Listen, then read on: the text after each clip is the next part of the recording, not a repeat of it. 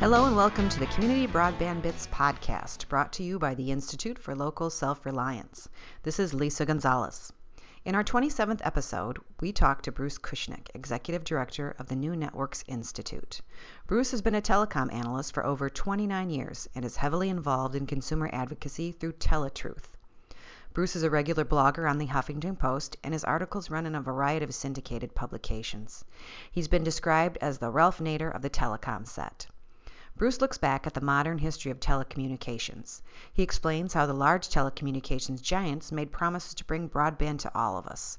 Bruce goes on to describe where things went wrong, how promises were broken, and how many of us will never receive services we've already paid for many times over.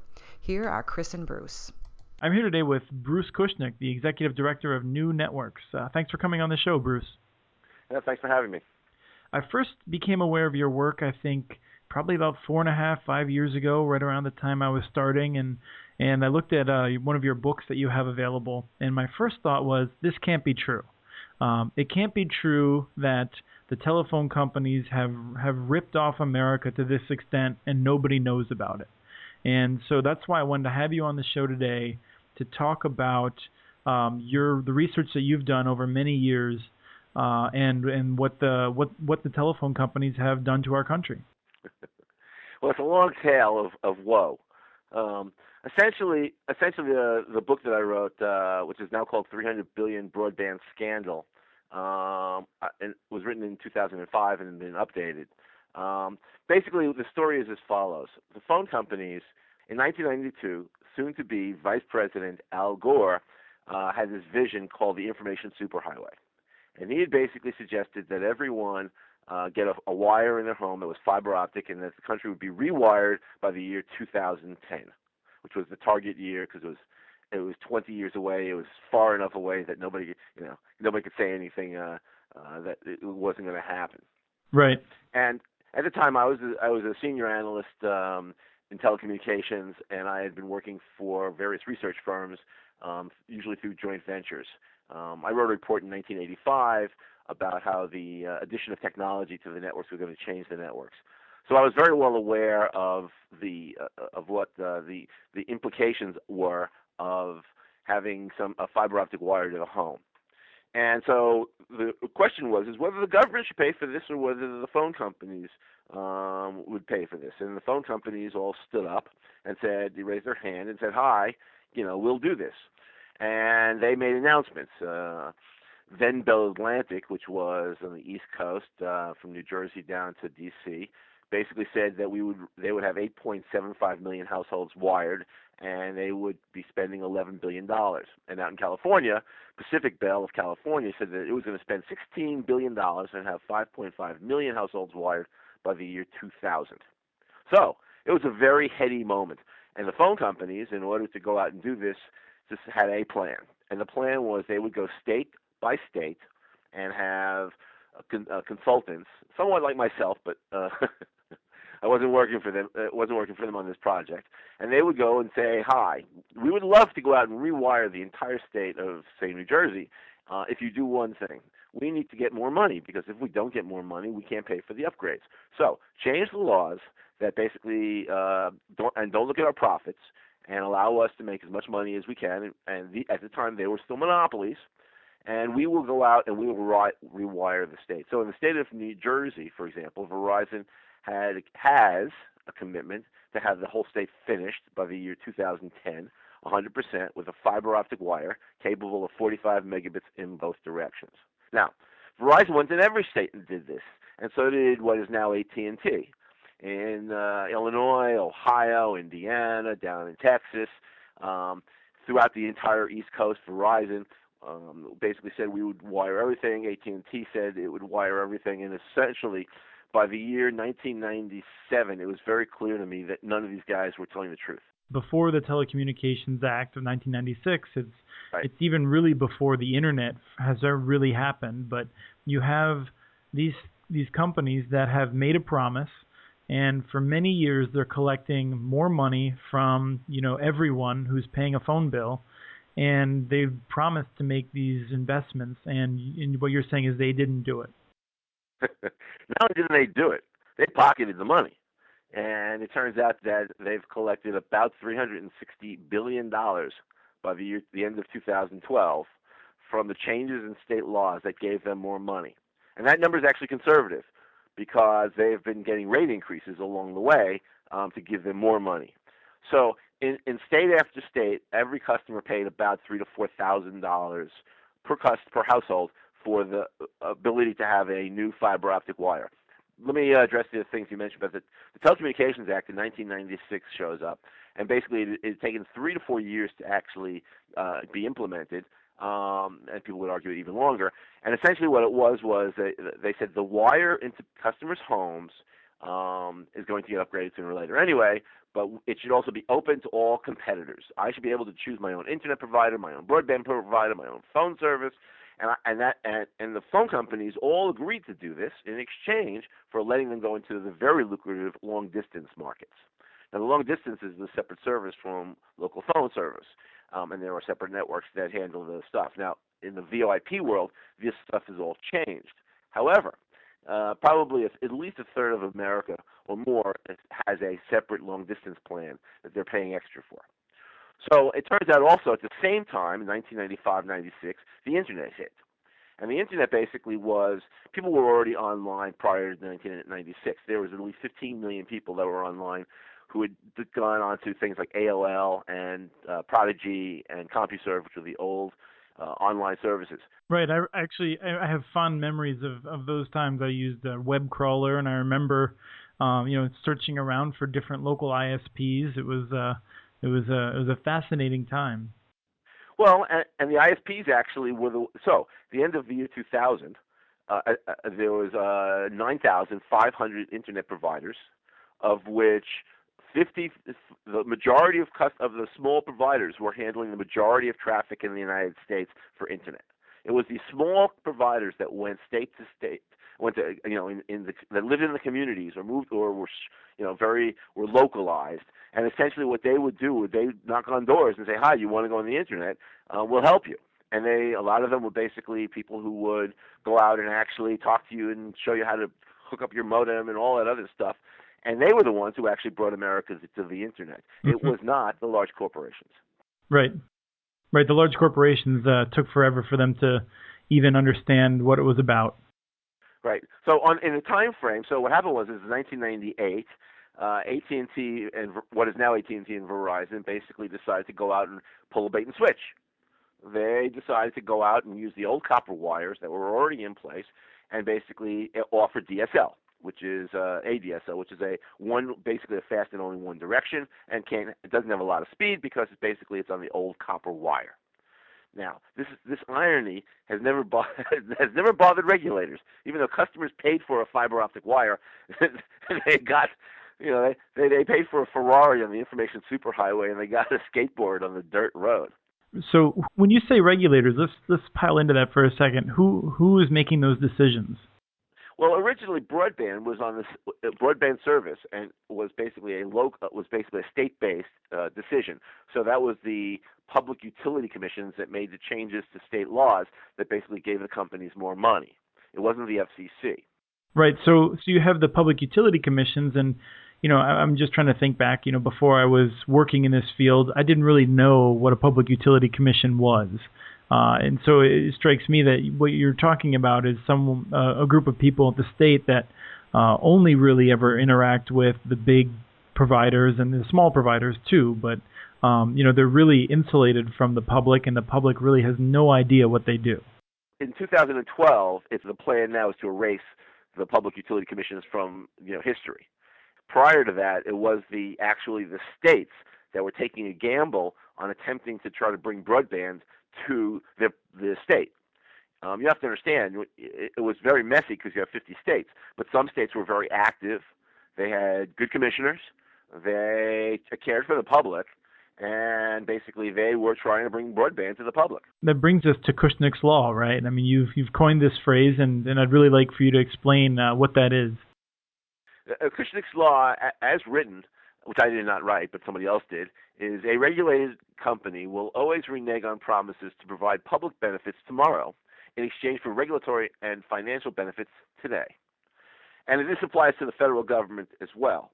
Essentially, what happens is the companies walked into the public service commissions and said, "Hi, we're going to basically rewire the state, change the laws," and then the state didn't track anything. And if they did track anything, the companies never got their hands slapped at best. And there is no state that ever changed the regulation back to give the customers back their money. And which is, when you think about it, in the state of New Jersey, they've collected $13 billion to do the rewiring of the state. That's a lot of money per customer.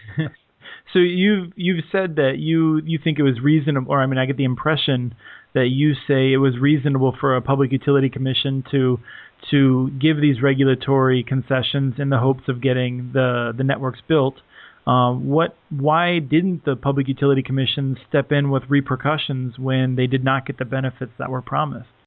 Well, there's a caveat to Kushnick's law is after 18 months, people forget that there's a law. Okay. And now you have to understand this happens on the federal level too. I mean, we're for example, AT&T has just filed to remove all regulations in the United States. It's the FCC and all telecommunications regulations that are left. In many states, they've been able to get, working with a group called the American Legislative Exchange Council, ALEC. They've gone into 23 states and removed regulations. In some states, the public service commissions no longer have oversight over the phone companies. Period. Done. Yeah, we were looking at that in Minnesota. There was an ALEC AT&T bill that would have not only gutted the Public Utility Commission but also the Department of Commerce. Oh, listen, their goal now is to get the FCC to agree to basically close down the public switch telephone networks. And at the same time, their next step after that basically is to go to Congress, which a bill in Congress will show up at the beginning of next year to basically gut the Telecommunications Act of 1996 and gut all state laws. And this is one of the scariest things that's ever happened in my 30 years of being a consultant, because essentially what it's doing is it is removing basic obligations to the company. If your line breaks in the middle of nowhere, too bad. If your service goes out. Now, one of the important things, let me go back to the story. So in 2004, AT&T and Verizon come up with a strategy to close down all competition on the phone networks, basically by claiming that they would upgrade the networks then, if the networks were closed, and create new services such as UVerse and Fios. To whom did they make this argument? Was this a federal argument? This was an argument made to the FCC, to the public, and in the states. Because in some states, they still had to sign off on things like a franchise for the cable part of it. And so the companies applied for statewide franchises. So in AT&T's case, AT&T said, we'll roll out UVerse. And AT&T then, by the end of 2007, AT&T had controlled 22 states. Now, you have to understand something about UVerse. It should be called reverse. Mainly because it's still using the old copper wires. It is still using the wires that customers had, basically was supposed to be upgraded to fiber 20 years ago. They're still and they're claiming that they can close down whole areas of these networks, even though, and this is the funny part, even though basically customers paid for upgrades multiple times. For people who didn't notice, also Netflix just released a ranking of the national ISPs. And for all of UVerse's supposed advanced technology, it came in behind all of the cable networks in terms of sustained speeds. Right. Now, you have to understand the word AT&T has a massive deceptive campaign out there. Their goal is to basically remove regulations across the United States. And so they've basically got the public to think that the word public switch telephone networks, the utilities, really means only one service, local phone service, formerly known as POTS, plain old telephone service. But I'd like to read you the definition of the public switch telephone network as told by a footnote in FCC's 2012 Connect America order. Quote, the public switch telephone network is not a single-use network. Modern network architecture can provide access not only to voice services, but also to data, graphics, video, and other services.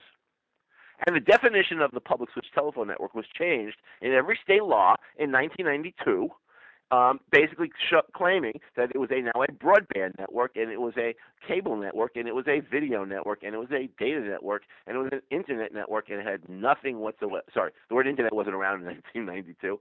But all of those services were and are part of the PSTN. Mm-hmm. This whole myth that basically that AT&T is putting forward is that one service, the voice service, is going to be closed down. But the truth of the matter is, you close the wires down, you close down any possibility of any service or any competitor using those services.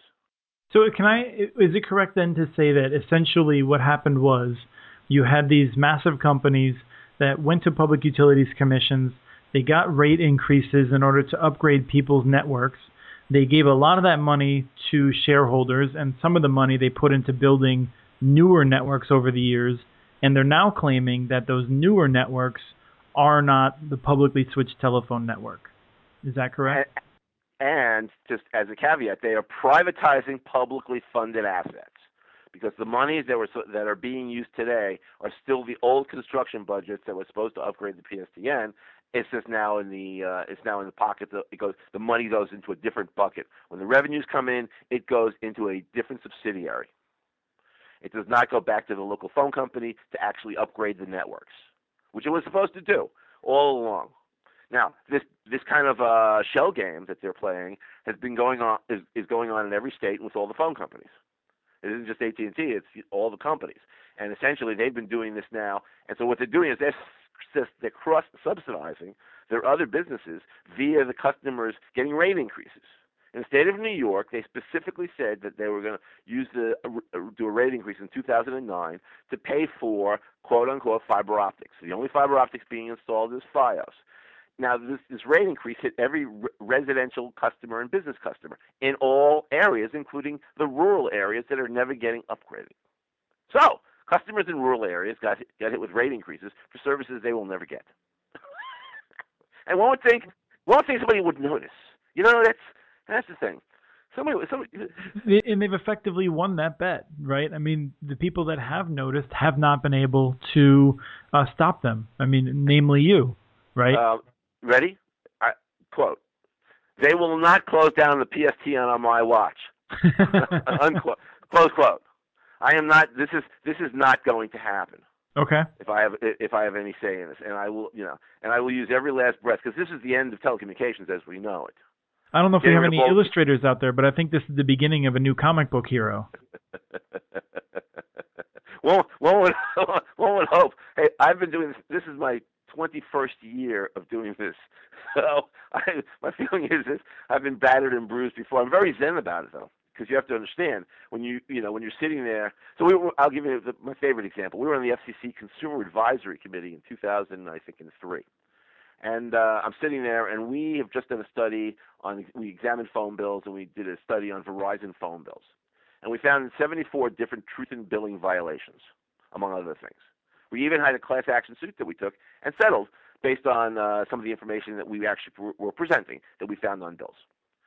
And as being a member of the Truth in Billing thing, we actually suggested that they do a meeting and have a Truth in Billing Day. This is a decade ago, literally.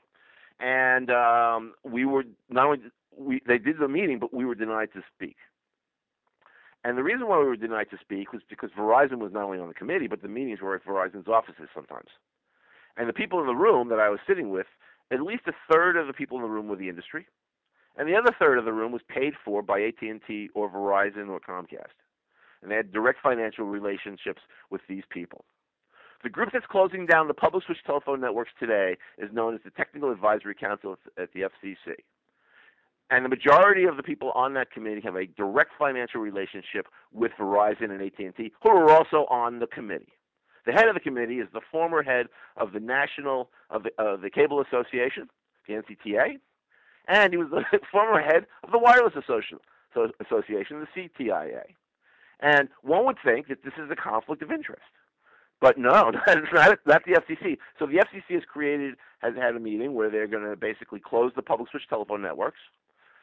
They've created a task force, which was suggested by the new commissioner, Ajit Pai, who basically was a former Verizon counsel and worked for law firms that Verizon and the rest of the phone companies uses was clients.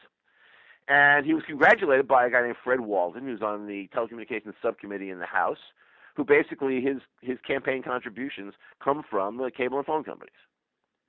And then so we wonder, when I mean that the Technical Advisory Council is a front group for AT&T, it was started basically when AT&T filed in 2009 claiming that there were two networks, a broadband network and the PSTN, and that one was the new shiny network, and the other one was the old copper wires. Mm-hmm. And essentially, that filing turned into a committee that basically was looking to quote transition or sunset the public switch telephone networks. Now, all of this is being done with the background of something called VoIP, Voice over the Internet. They claim that the networks have to be changed because the VoIP services, can't be done on the regular phone services, and we need to go out and upgrade all of the networks. The networks are always upgraded. They've been upgraded for decades with different standards. Now, the VoIP problem happens to be that VoIP is only one service. It's a voice service. And the other problem is it's not the Internet. And the third problem is they don't want to have let's keep it free. But the truth of the matter is if you look at a bill from the VoIP providers or people who are using UVerse, for example, is considered a VoIP service. Right, or the cable networks, right? Right, or the cable networks. If you look at their bills, you'll see that they have all the taxes, fees, and surcharges as everybody else does, and all the made-up fees that should not be on the bill in the first place. So this nuanced jujitsu that they've been doing about free the internet has confused people. They bought off that AT&T said, "Oh, it's the old only phone networks," and that's not true.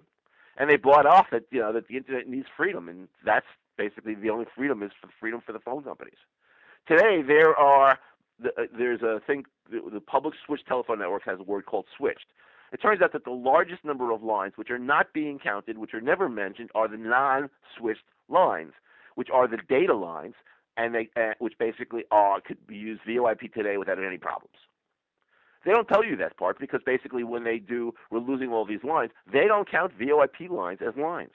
So AT&T, when it says we're losing all these lines, doesn't include the UVerse phone, digital phone services at all.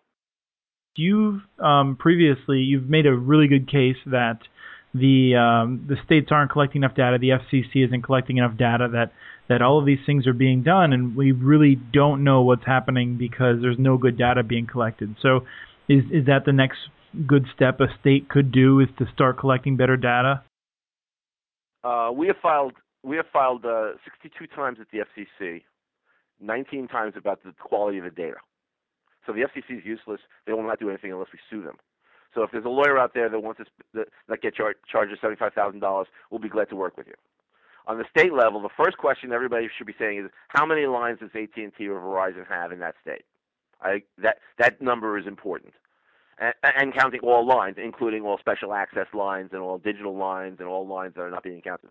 2, the second thing they should start is an immediate investigation into all of this cross-subsidization and monies being put into these different buckets and the privatizing of the public assets.